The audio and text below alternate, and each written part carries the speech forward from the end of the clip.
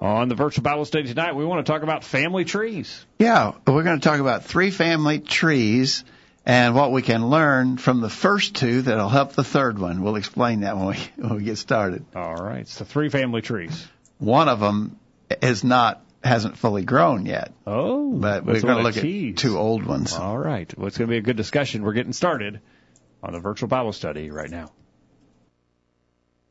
It's time for this week's edition of the Virtual Bible Study. The Virtual Bible Study is a live, internet-only call-in program dedicated to the honest study and discussion of God's Word. Do you have a question about something in the Bible? Or are you simply interested in learning more about the Scriptures? If so, we hope you'll stay tuned tonight as we look into the pages of God's Word. The Virtual Bible Study is brought to you this time each week by the College View Church of Christ in Columbia, Tennessee. You can participate in the discussion tonight by calling 931-381-4567 or by emailing your questions or comments from collegeview.com. We hope you'll take out your Bibles and study along with us as we begin an exciting study of God's Word on this edition of the Virtual Bible Study. And we welcome you to the Virtual Bible Study for Thursday, June 27th, 2019. Thank you for joining us tonight. My name is Jacob Gwynn. My father, Greg Gwynn, is here. Jacob, great to be with you tonight. Good to be with you. Kyle's here behind the controls. Kyle, welcome. It's good to be here. Yeah, I'm glad that you're here. Glad that you're listening on the other end of the line tonight. We look forward to hearing from you at 877-381-4567, questions at collegeview.com. And you can sign in the chat room with other listeners tonight. Sign in there and share your comments. We really want to start pushing, Jacob, our community Bible study that's coming up. Yep. We have this every summer in Columbia, Tennessee. It's usually about the 3rd week of July. This year it is. It's 2 nights, Monday and Tuesday night, July 22nd and 23rd. We go to a municipal auditorium near downtown, right off the square in downtown Columbia is the Memorial Building, easy to find. And we have that facility for 2 nights, Monday and Tuesday, July 22nd and 23rd. This year's theme is sort of a just grassroots kind of thing. God, family, country. The first night will be about God and how His principles should affect our families. The second night is about God and how His principles should affect our country. We think it's a good theme, and we think that the message will be very important. Wilson Adams, that some of our listeners no doubt are familiar with, Wilson Adams will be our speaker, and I think you'll really appreciate the important lessons that he'll be bringing. So if you're anywhere within a driving distance of Middle Tennessee, come to Columbia on July 22nd and 23rd. It's a Monday and Tuesday. Join us for the community Bible study at the Memorial Building on West 7th Street in Columbia. All right. Again, if you have questions about that, you can email us questions. And you just pointed out to me that I had not yet put a notice of that on our website. We'll get that up on collegeview.com right away. All right. And we have bumper stickers. If you'd like to get the word out with a bumper sticker, we would encourage you to do that. Send us an email to questions@collegeview.com to get your free bumper sticker. And if you're listening to us in the archives, you may think, well, I missed out on that program. I would have liked to comment on that program. I had some thoughts on that subject, and too bad I didn't get to participate. Anytime you're listening to the Virtual Bible Study and you have a comment about something you've heard, we welcome those comments. We'd like to talk with you further about maybe your questions, your comments. Send those to questions@collegeview.com at any time so that we can have a discussion with you. All right, on to the topic at hand. Families, family trees. Yeah, the idea is we can learn things from. And you don't have to reinvent the wheel every time that you want to do something. That's a principle that even business people recognize. Right. That you can learn from what people have done in the past, and you may get a big advantage from it. Certainly, you can avoid mistakes by observing what people have done in the past, and that applies in a wide range of areas, business, government, politics. We think it applies in families, and we think we can learn some things by looking at some historic families and then talk about how we want to guide and raise our own families. Okay. And so what we suggested to our update list earlier today was that we could look at the family tree of Herod, the family tree of Jesus, and then talk about our own family tree. How is it growing? All right. So here's the questions we sent out earlier today to our update list. And we always remind you that if you don't get our updates, please send us an email to questions@collegeview.com. questions at College View. Remember, College View spelled peculiarly, C-O-L-L-E-G-E, College View, V-U-E, one word, collegeview.com, questions at collegeview.com. Just say, add me to the list, and we'll do that. And here's the questions we sent out earlier today. Number one, there are several men in the New Testament who wear the name Herod. Explain this family tree and tell of some of their horrible deeds. Number two, in looking at Jesus' genealogy, for instance, as recorded in the book of Acts, Luke has one as well. What are some of the observations that you can make about this list of his ancestors? And then number three, what are some vital keys for us if we hope to raise godly families? Okay. So that's the way we want to approach that. So we're going to start out with this Herod family, which is just an interesting historical study, but obviously they were corrupt from top to bottom, just a bad bunch of people. And I put together a little chart that Kyle, we're going to get you to pop it up there as we're talking about it off and on. So the first of the Herods we read about in the New Testament was Herod the Great. Herod the Great was the one who tried to kill baby Jesus. You remember the wise men came seeking Jesus. Herod found out and spoke to them, and he was upset when they did not come back and tell him the whereabouts of this child. So he had to go to Plan B. And so Plan B was to kill all the infants around Bethlehem. Mm-hmm. So Herod the Great starts this family tree. I read some quotes about him. And here, I'm just going to read these to you. He was a madman who murdered his own family and a great many rabbis. He was the evil genius of the Judean nation. He was prepared to commit any crime in order to gratify his unbounded ambition. So Herod the Great was an Idumean. That was his tribe.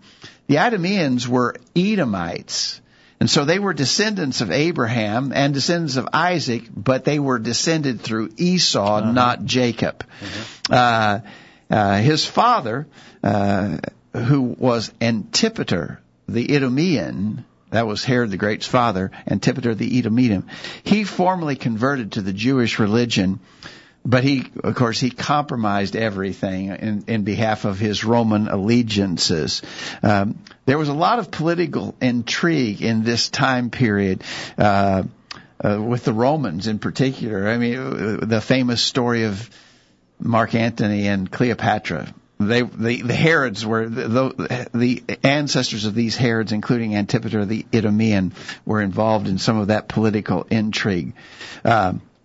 But it was because of this desire to kill Jesus, because he felt that there was some political threat. Obviously, there wasn't any, but he felt that there was some political threat, and so he wanted to kill Jesus, and of course failed in his effort, recorded in Matthew 2. But he made effort by killing all of the young children, male children around Bethlehem. That tells you a little bit about his bad ambition guy. There, yeah. A bad guy. Yeah, anybody gets in his way, I mean, it doesn't matter the consequences. So if you had a sort of a patriarch of the family who was like that, what do you think the rest of the family would turn out to be like? Well, Herod the Great had 4 sons. Archelaus was one of the sons, and when Herod the Great died, the kingdom of Herod the Great was divided. Herod the Great was a political pawn of the Roman Empire, right. And so the Romans would put these different people in positions of power throughout their empire, and he had a pretty large territory that was assigned him and given his authority through the Romans. But when he died, they divided his kingdom among his 4 sons. Archelaus, his son Archelaus, is the one who got rule over Judea. And it was when Herod the Great died, remember Joseph had taken Mary and Jesus to Egypt. Right.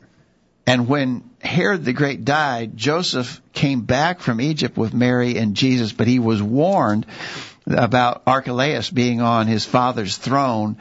And in Matthew chapter 2, 19 through 23, Joseph took Mary and Jesus to Galilee, and Jesus grew up in Nazareth of Galilee. So there was something about him that was frightening to Joseph. He didn't feel safe, even with Archelaus there. Yeah, Archelaus was also a bad guy.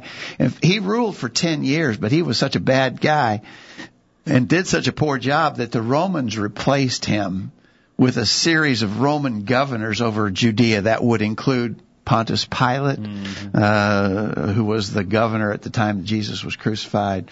Later, we would read about Felix and Festus, who were governors, because the Romans took this area away from the Herod family because Archelaus did such a bad job as ruler. So that was one of the sons of Herod the Great. Another was Herod Antipas, sometimes called Herod the Tetrarch. Antipas received the territory of Galilee. Interesting, he was Herod the Tetrarch. Tetrarch means ruler of a fourth or ruler of a quarter. That's why he had that name. That's why he was Herod the Tetrarch. He was the guy who married Herodias, who was his brother's Philip's wife. Yep. So Philip was married to Herodias, and he stole her from Philip. So he stole his own brother's wife. We're talking about a bad family here. Right? You talk about bad things lead to bad things. Here's this Herod Antipas, Herod the Tetrarch. He steals his brother Philip's wife. And, of course, John the Baptist rebuked him for that. Yep. And that ended up with Antipas putting John the Baptist in prison, and then ultimately at the request of Herodias' daughter, he had John the Baptist beheaded. The indication was he was sorry for it, but his pride was too great because he had offered this girl anything that she wanted. And her mother said, ask for the head of John the Baptist, and she did. And so because of his pride, he followed through and killed a good, innocent man, John the Baptist. He was honest enough to fear John, and he knew that he was a just and a holy man. Yeah. And he wanted to hear him. He listened to John. Yeah. So there's some, but his pride was greater than his conviction. Yeah. And he could kill just to protect his pride. There you go. Not a good guy. No. Jesus warned about this guy. Jesus warned his disciples about this guy. You remember that in Luke 13 verse 32, he called Herod that fox. Oh, that's him. Yeah, it was this Herod the Tetrarch, Herod Antipas, that Jesus called that fox. And he warned about his evil. He warned his disciples about the evil influence of Herod in Mark 8 verse 15. Now, still talking about this same guy, Herod Antipas, Herod the Tetrarch. He was in power when Jesus was on trial in Jerusalem. Now, his territory was Galilee, but he was in Jerusalem because it was the big Passover weekend in Jerusalem. Politically, you want to be where you have the most influence, and so there was a political advantage for him to be in Jerusalem on that weekend. And he was in Jerusalem when Jesus was on trial. And remember, Pilate learned that Jesus was from Galilee. He knew Herod was in town, and so he sent Jesus to Herod. Herod basically wanted Jesus to entertain him, and he wouldn't do it. And so he sent him, he humiliated Jesus and then sent him back to Pilate, Luke 23, 8 through 11. So all of that business is Herod Antipas, Herod the Tetrarch.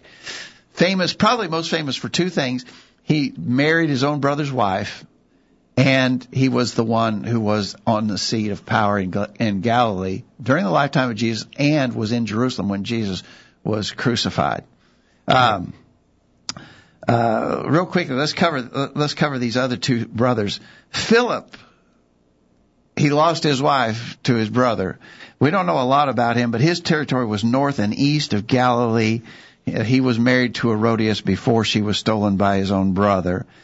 And then the fourth brother was Aristobulus, and the New Testament does not reference him. He's not in the New Testament, but history says he was the fourth son of Herod the Great. He was reared in Rome.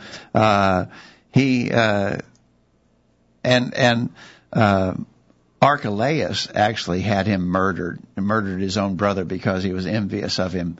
And so probably the reason we don't read a lot about him is because he died fairly early because his own brother had him killed. 4 boys Herod the Great had, and every one of them a scoundrel. Yeah, so Herod the Great had a bad family. He had 4 sons, all of them bad. I think it's time let's grab a quick break. When we come back, we want to talk about some of the grandchildren and great-grandchildren of Herod the Great. All right. We're going to break, and we'll take your thoughts. If you have any during the break, Kevin concludes Herod's family was not good, and we certainly would have to agree with that. And we're seeing a chain here, a trail of wickedness, and looks like it started at the top. And are there lessons for us? 877-381-4567. Don't go anywhere. We're back right after this. There's more of the virtual Bible study to come after these important messages. Stay tuned. Misconception number 22. The folks at the College View Church of Christ don't like music. Some people say this, but it's simply not true. The fact is we love music and use it as often as we can in worship.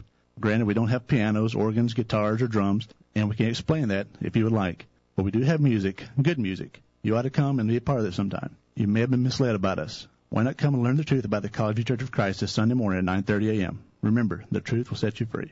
Here's some quotes worth pondering. The world belongs to the man who is wise enough to change his mind in the presence of facts. When you think, you thank. Where complaining exists, thankfulness is absent. Nothing is more frequently opened by mistake than the mouth. He who is too busy to pray is far busier than God ever intended him to be. Money is not required to buy one necessity of the soul. Man, wish I'd said that. See, I told you we'd be back. The virtual Bible study continues. We're back on the program tonight as we talk about Herod and family trees. We're looking at the family tree of Herod right now and the wickedness that really infiltrated the whole family. Hey, Jacob, I got a request on the YouTube chat window. When there's 2 chat windows up, we obviously watch the chat roll that's embedded on our page more often, but there's also a chat window on the YouTube page, and on that chat window someone said, is there a way we can get the chart? And so send me an email to questions@collegeview.com and say, please send me the chart. And that way I'll have your email and I'll shoot it right back to you tomorrow. All right, good. Send me the chart. Send it to questions@collegeview.com. Good. Okay, so real quickly, we need to wrap up about Herod. I just think the history of this family is incredible. It does put it in perspective because you hear the names and seeing it laid out like this really helps. Yeah. So one of Herod's grandchildren was Agrippa. He was the son of this Aristobulus that we mentioned. Aristobulus is not mentioned in the New Testament. He was the 4th of Herod's sons, murdered by his own brother. But one of his sons was Agrippa the First. And he's Herod Agrippa the First. He still has that family name Herod. Mm-hmm. And he was the Herod who had James killed in Acts chapter 12. Remember, as the persecution against the church grew, Herod had James executed. He saw that the Jews really liked that. He was going to try again for an encore. And so he was going to try to, he made a plan to execute Peter. But you remember Peter, an angel helped Peter to escape from prison. Yeah. The next day, when Peter was missing from prison, Herod had the guards all killed. And then he went out and allowed himself to receive worship as a god. Yeah. And Acts chapter 12, verses 20 through 23 says that he was eaten with worms and died. Gruesome. A gruesome death. That was Herod Agrippa the First. Now, he had 3 offspring, I should say. He had 3 offspring who are mentioned in the New Testament. One was a daughter, Drusilla. Mm-hmm. Drusilla was married to the Roman procurator Felix. Yes. And she would have been there when Paul preached to Felix and made Felix tremble when he told him about judgment to come. Drusilla was that Felix's wife. She would have been there to hear the Apostle Paul plead his case to Felix. Of course, Felix left office and Festus came in to rule, and Herod Agrippa II, obviously a son of Herod Agrippa I, Herod Agrippa II was the King Agrippa that Paul preached to in the presence of Festus, the Roman procurator, and it was Agrippa, Herod Agrippa II, who famously said, "Almost thou persuadest me to be a Christian." You remember Paul said, "I know you know about these things, O King Agrippa." Well, it's because this whole Herod family was officially converted to the Jews' religion all the way back to Herod the Great. Or actually, before Herod the Great, Herod the Great's father, Antipater the Idumean, had converted to the Jews' religion. And so they were nominally practicing Jews still yet, all the way down. And so this would have been son, grandson, great-grandson. So Herod Agrippa II was the great-great-grandson of Herod the Great. And he's the one, the King Agrippa, that said, "Almost thou persuadest me to be a Christian." Now, here's a dark side of the family. The whole family story is nasty. Yeah. So Agrippa I had 3 offspring: Drusilla, Agrippa II, and Bernice. Well, you might not remember that when Herod Agrippa came to hear Paul, it was this Agrippa II, that Paul said, preached to him, and Agrippa II said, "Almost thou persuadest me to be a Christian." With him in that text is Bernice. Mm-hmm. Bernice was his sister.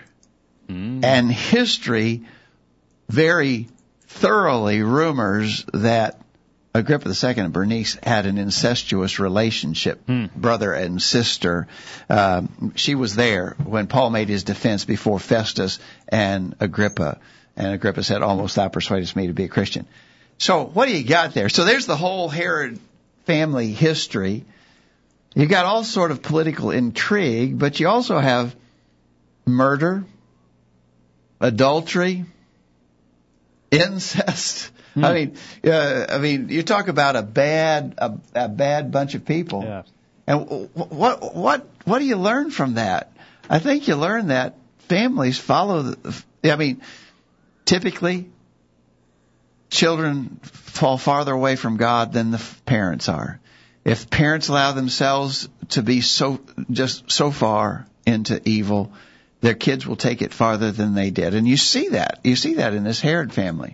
All right, certainly. And we can see that in our own history as well, our experiences. Kevin says we need to look around at our family to see if we are being influenced by them or if we are influencing them. I think that's a great point, Kevin. I think sadly we do see parents and grandparents who let their children influence them in bad ways, and the parents and grandparents start signing off on bad behavior of the children, which is just very sad. And children can follow in their parents' footsteps, and children assume, well, that's what my mom and dad or my grandparents did, and so that's the way I'm going to live. We need to make sure that we're going by the Scriptures and that we're not allowing our families to influence us. And if we will be strong in our faith and commitment to the Lord, we will influence our family for good. So good comment tonight, Kevin. All right, so just as we're wrapping up that business about the Herod family and all their evils, we would repeat, if you'd like to have a copy of that chart, send us an email to questions@collegeview.com and say, please send me the Herod chart, and we'll be glad to do that. All right. Shall we get on to Jesus then? All right. So there's one bad family tree, and you sort of see bad leads to bad. Bad leads to even worse. And so I think there's some real lessons to learn there. And I think as parents, just make note of the fact, if you let down, your kids will learn from that. They'll take it farther than you ever imagined. If you compromise a little, they'll compromise a whole lot. And if you engage in just some forms of evil, they'll engage in more forms of evil. Now that's obviously there's exceptions to that rule, but that's going to be your general trend with families, and we need to learn from that. Kyle, have you witnessed that? We've seen that, right? You've seen children who end up being like their parents. It is, like you said, like if there's compromise, which children do, they watch you and you'll be very surprised at what children will replicate. They'll copy you and they'll mimic you and they'll expand upon that. So it will happen. That's a something for us to consider. Kyle, someone would say, I'm going to live this way. It's just between me and God. I'll take the consequences. I'm going to do it. I don't care. Well, you got to think about the ones you love the most are being hurt and influenced for bad when you live that way. Absolutely. All right. All right. So let's go from a bad family tree to an excellent one. Sounds like a good idea. We can learn from the family tree of Jesus. Studying genealogies has become sort of a popular pastime for lots of people. You into it? I'm not into it. You don't do that. Okay. Kyle, you into that? I used to make a high. I have mine. Well, mine is pretty much complete. I've done mine years ago. You got the family tree. Yeah. Oh, you got? Oh, man. It looks better than the Herod's family tree, I hope. Yeah. Okay, good. All right.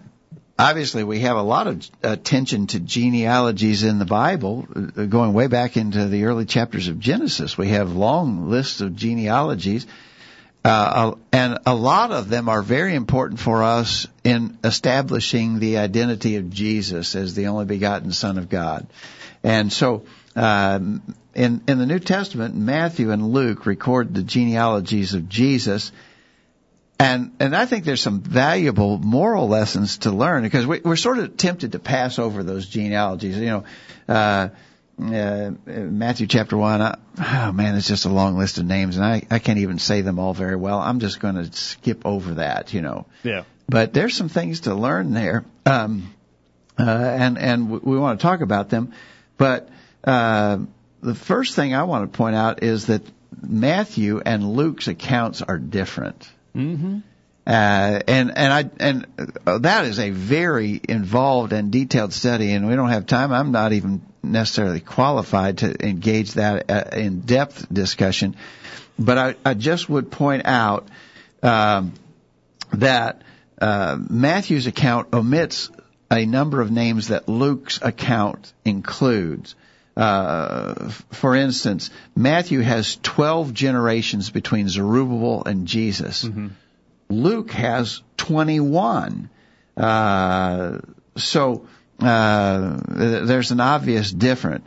Apparently, the intention of condensing the list of names that in Matthew's account was to make it easier for people to memorize. I think people did that more so in the past. This was very serious business for a Jew. Oh, yeah. They were really into genealogies. Yeah. And so,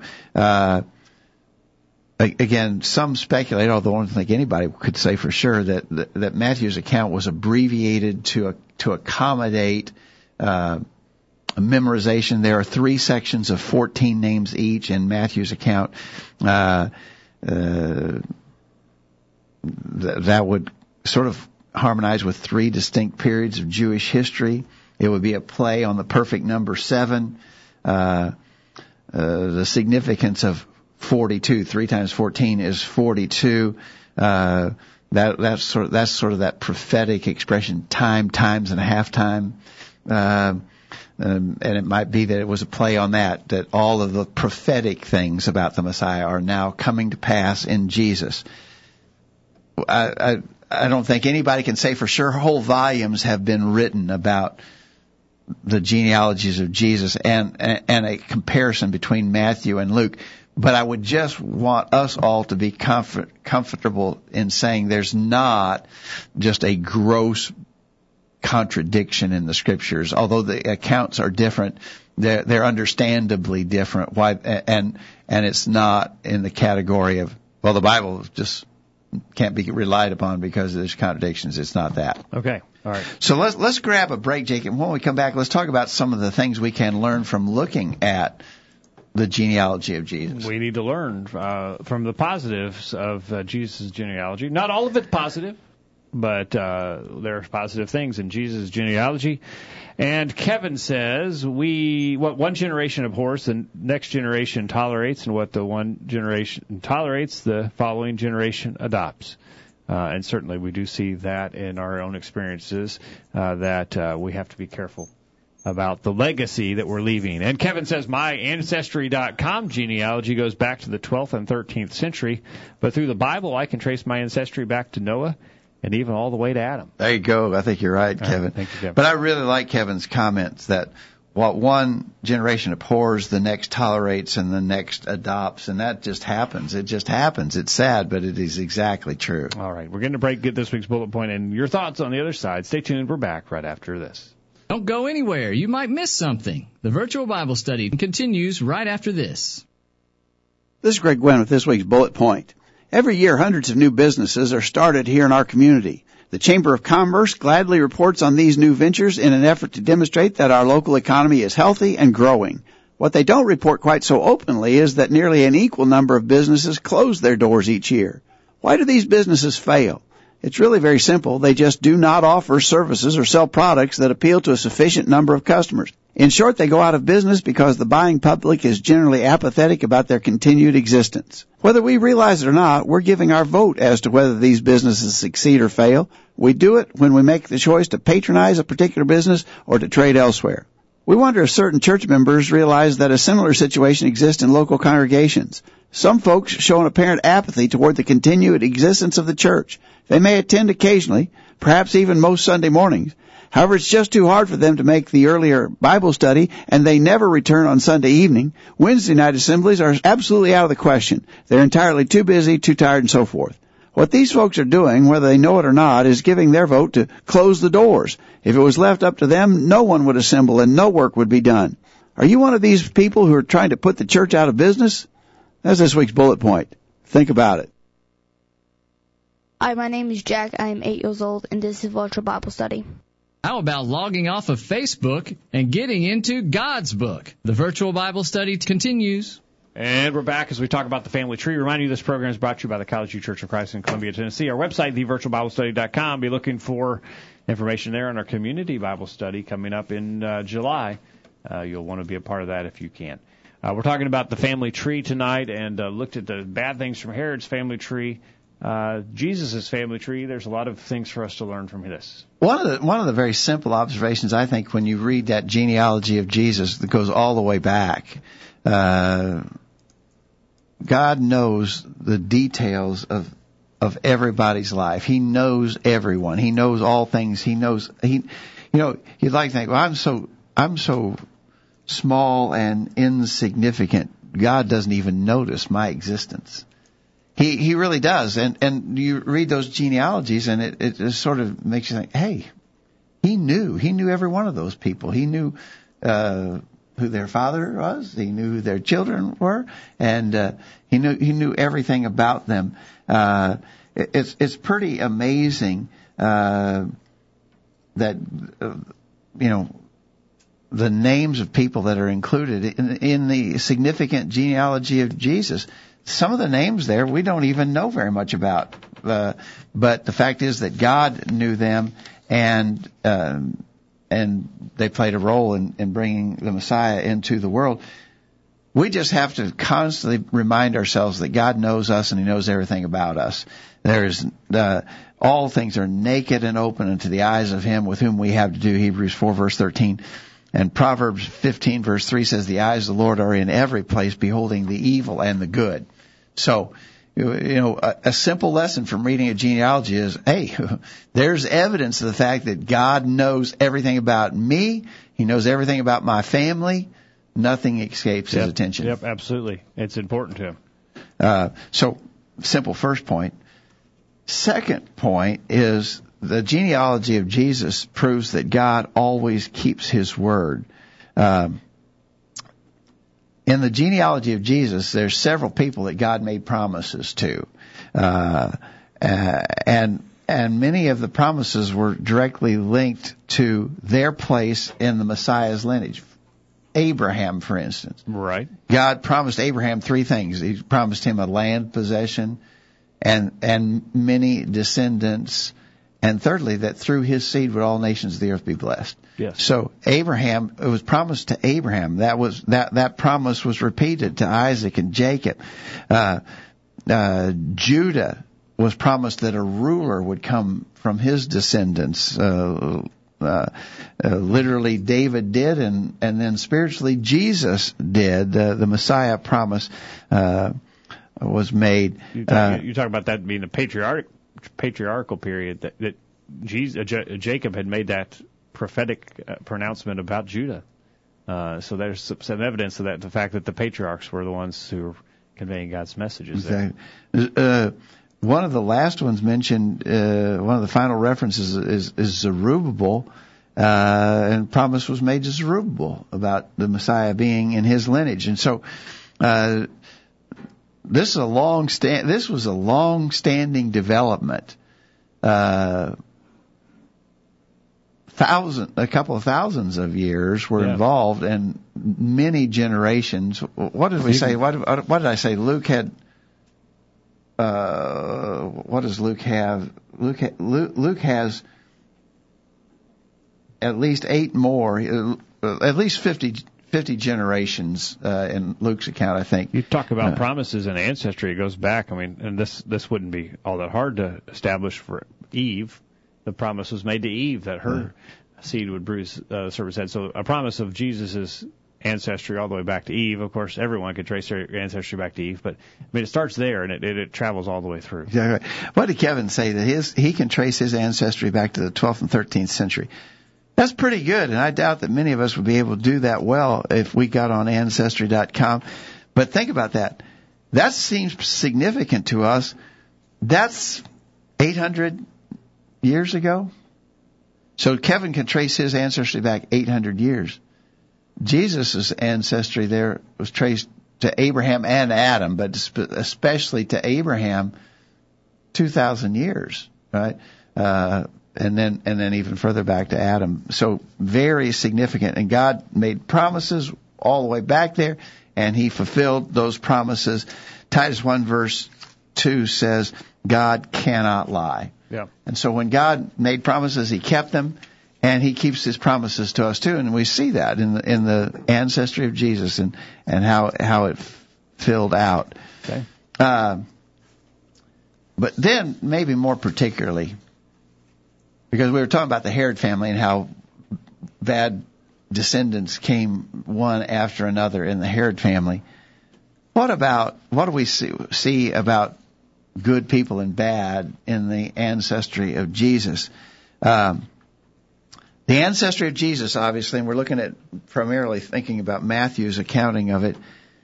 There's some real Bible heroes in Matthew's account.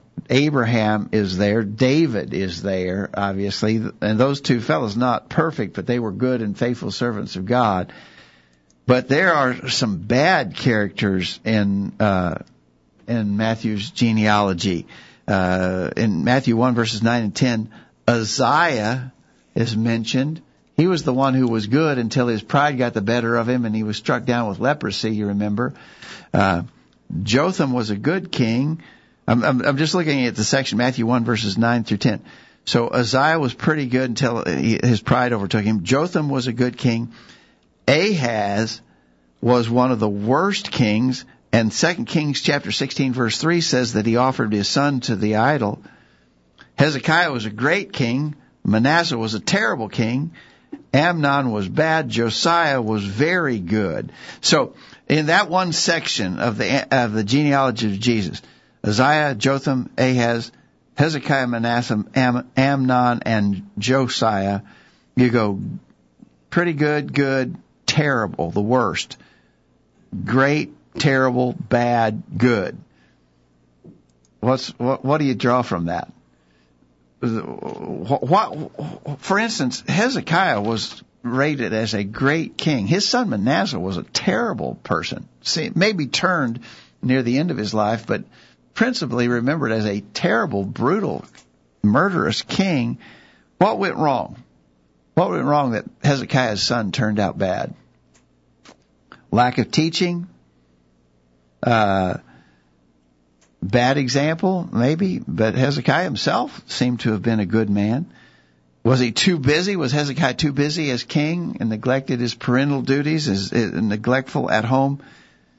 I don't know, but when good people, you see good people who can have terrible offspring, and that just encourages us that we got to work hard at this. It's not going to happen by accident. That's true. It's not guaranteed. Just because we love the Lord and we want to serve the Lord, it's not a guarantee that our children will.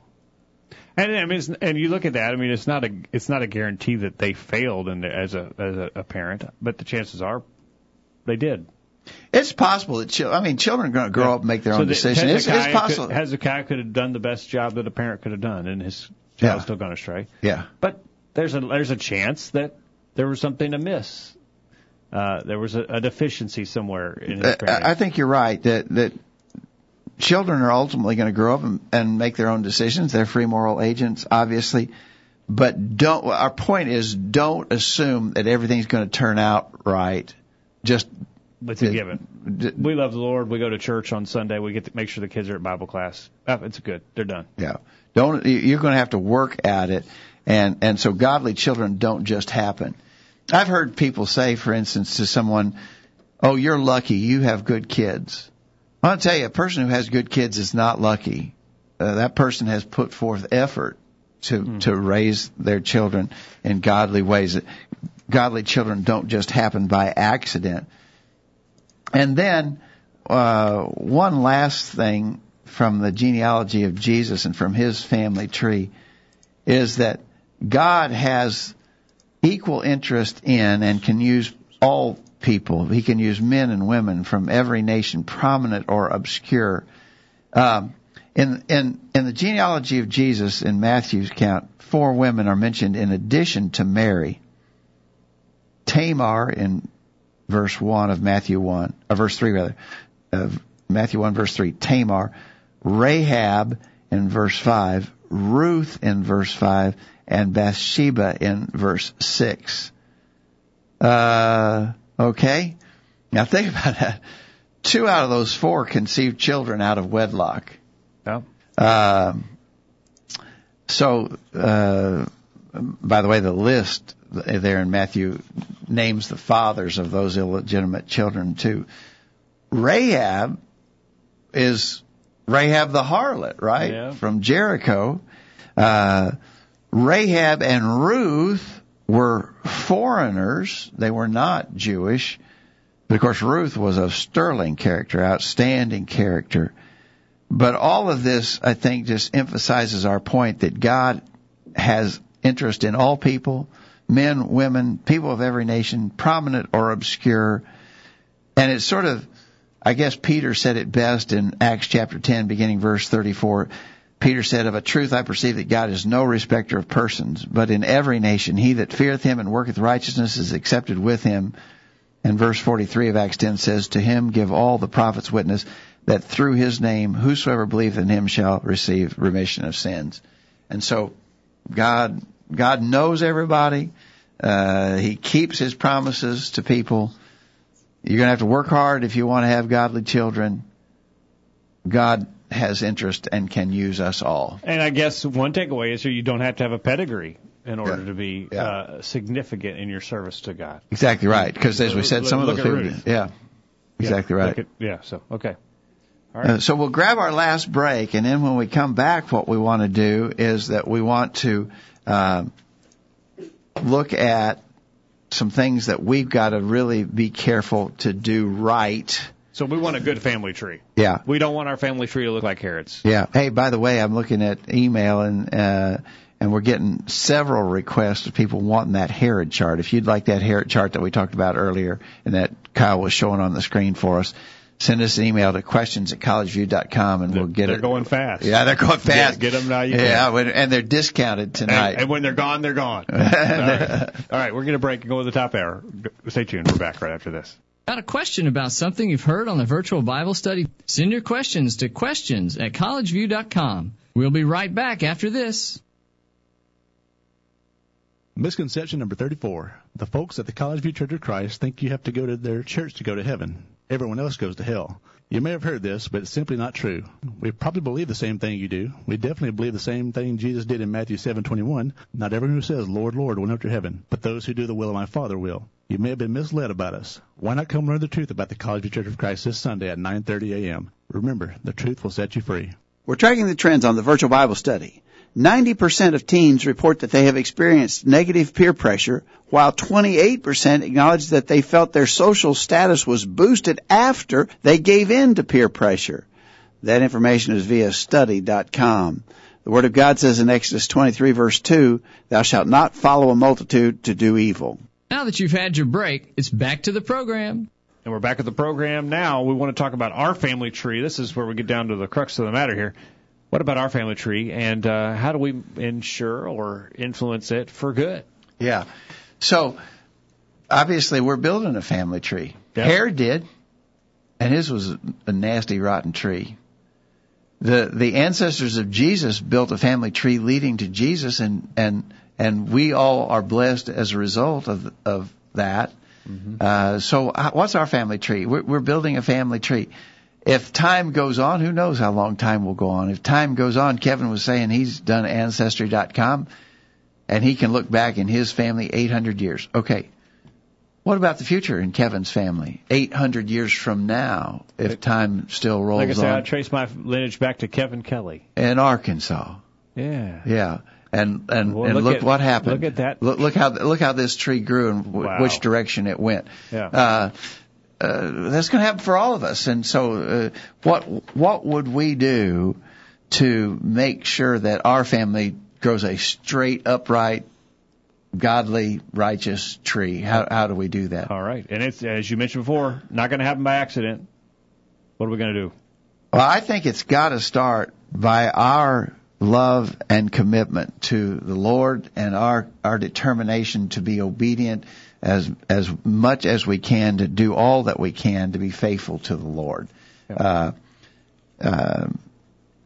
Jesus said in Matthew 22, verse 37, beginning, "Thou shalt love the Lord thy God with all thy heart, with all thy soul, with all thy mind. This is the first and great commandment." The reason I think that's the first and great commandment because everything else is based upon it. Everything else I do is determined by my commitment of love to the Lord. But notice, the Lord wants it all. He does not want compromise. Love the Lord thy God with all thy heart, with all thy soul, with all thy mind. I think the danger in our time is that it's so easy to shuffle God sort of to the back burner because we get so busy with the things that are immediately at hand. Yeah. You know, we got our jobs, the kids have got school, they got activities, we've got our recreation, we want to go camping, you know, we want to play golf, we love to go fishing, and so we get so involved, and then we realize we've let God get out of the picture. Yeah. But here's the thing. If we do that, if we compromise, so we're going on vacation this week. And we got a lot of ground to cover. We got a long way to go and not very much time to get there. And Sunday just got to be a travel day for us, you know. We need to cover 500 miles Sunday. Whoa. And we're just not going to make church this Sunday. We're just going to skip it this Sunday. Okay? So there's the kids in the back seat.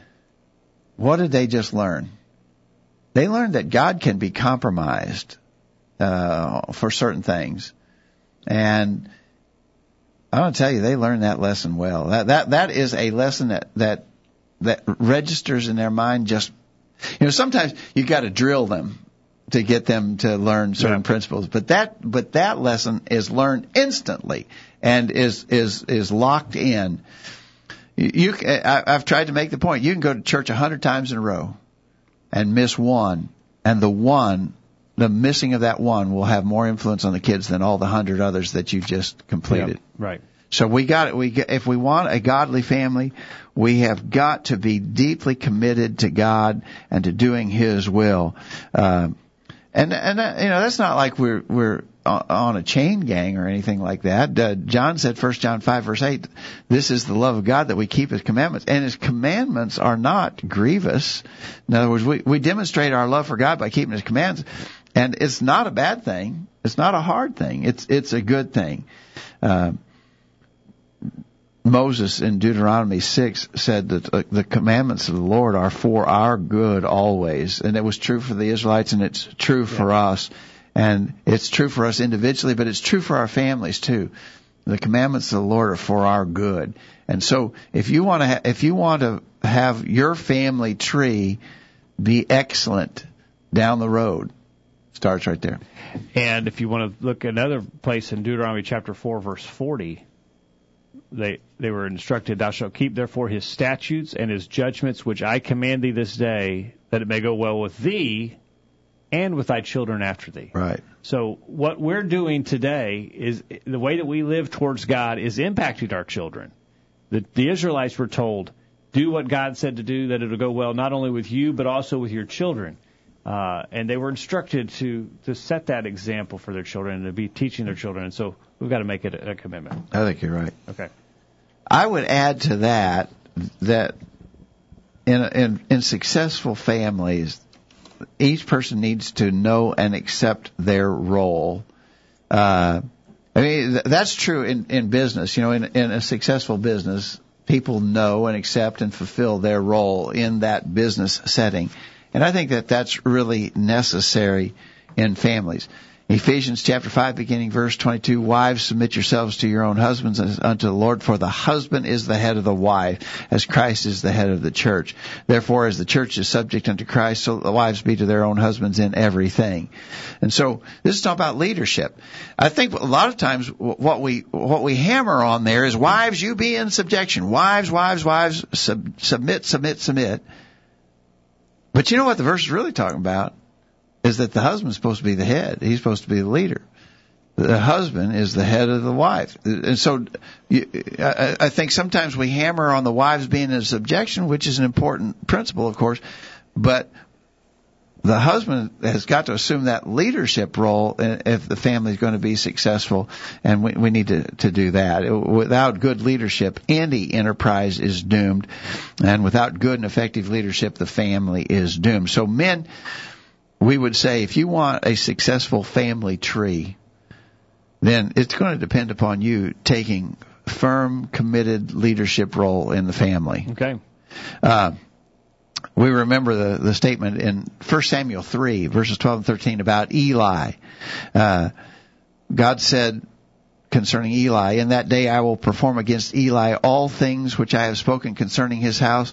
When I begin, I will also make an end, for I have told him that I will judge his house forever for the iniquity which he knoweth, because he made his sons vile, and because his sons made themselves vile, and he restrained them not.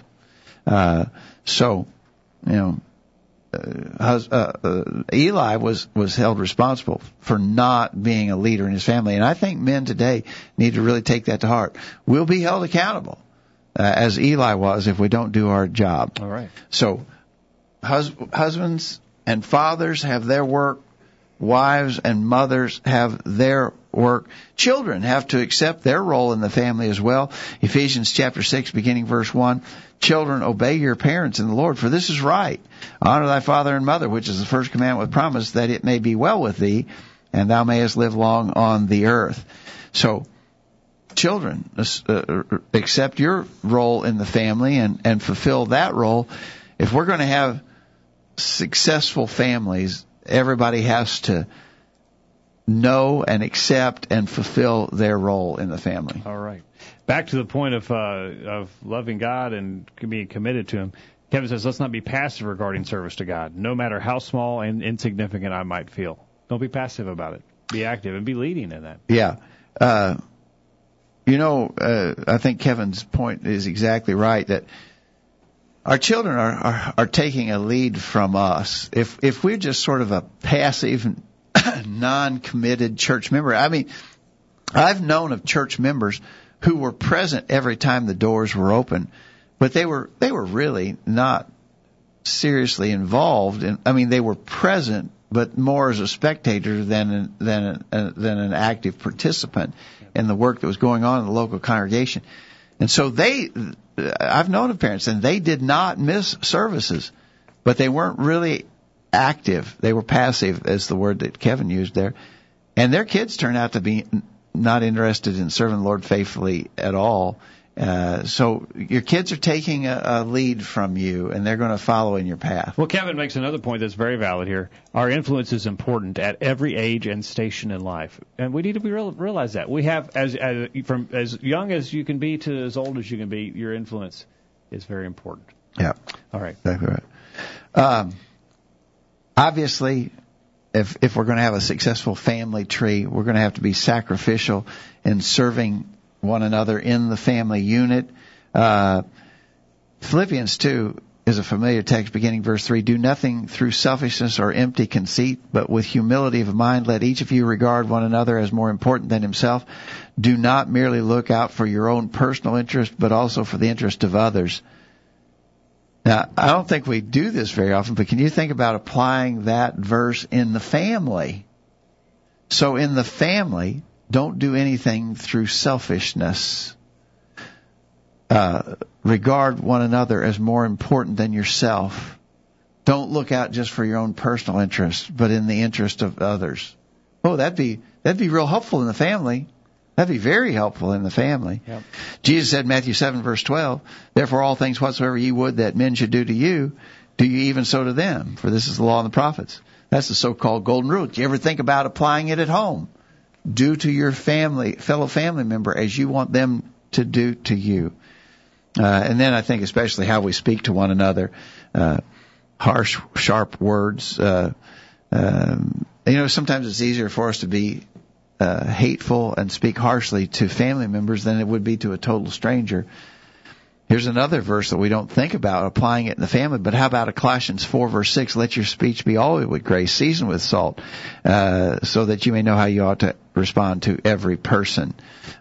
So respect one another in the family unit if you're going to have a successful family. That environment in our family has significant impact on our children and their. I mean, you've seen families that they did not have respect for one another. They did not have the environment they should have, but they claim to be Christians. Well, the child, when he gets out of that home, the farthest he wants to get as far as he can from the idea of Christianity and God.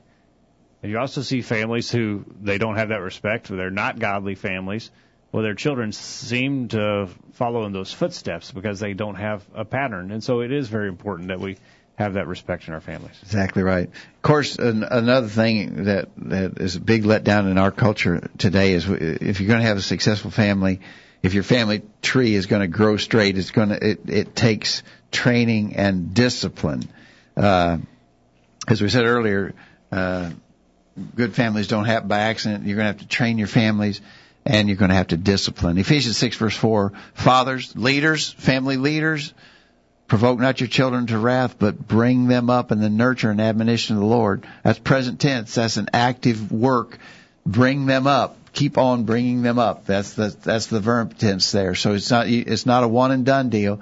You're going to have to keep working at bringing your children up in the nurture and admonition of the Lord. And of course, one of the unpleasant parts of that is discipline. Corporal punishment. But Proverbs 23, verse 13 says, withhold not correction from the child, for if thou beatest him with a rod, he shall not die. Thou shalt beat him with a rod, and shall deliver his soul from hell. Obviously, some people say, oh, yeah, the Bible's teaching child abuse there. It's definitely not, but it is teaching the necessity of child discipline. All right. And then, of course, stay connected. Keep talking. Engage one another. You know, one of the things about families in our day and time that is so sad is that they're just sort of like passing strangers. Everybody gets so busy with what they're doing, engaged in so many activities, and if nothing else, sitting around watching TV or playing on the telephone, and they never talk to one another. We were at a restaurant a while back. They were looked like, I'm assuming, mother, father, and 2 kids. They weren't talking to each other. Each one of them had their phone out, and they were engaged on their phone and not engaged with one another.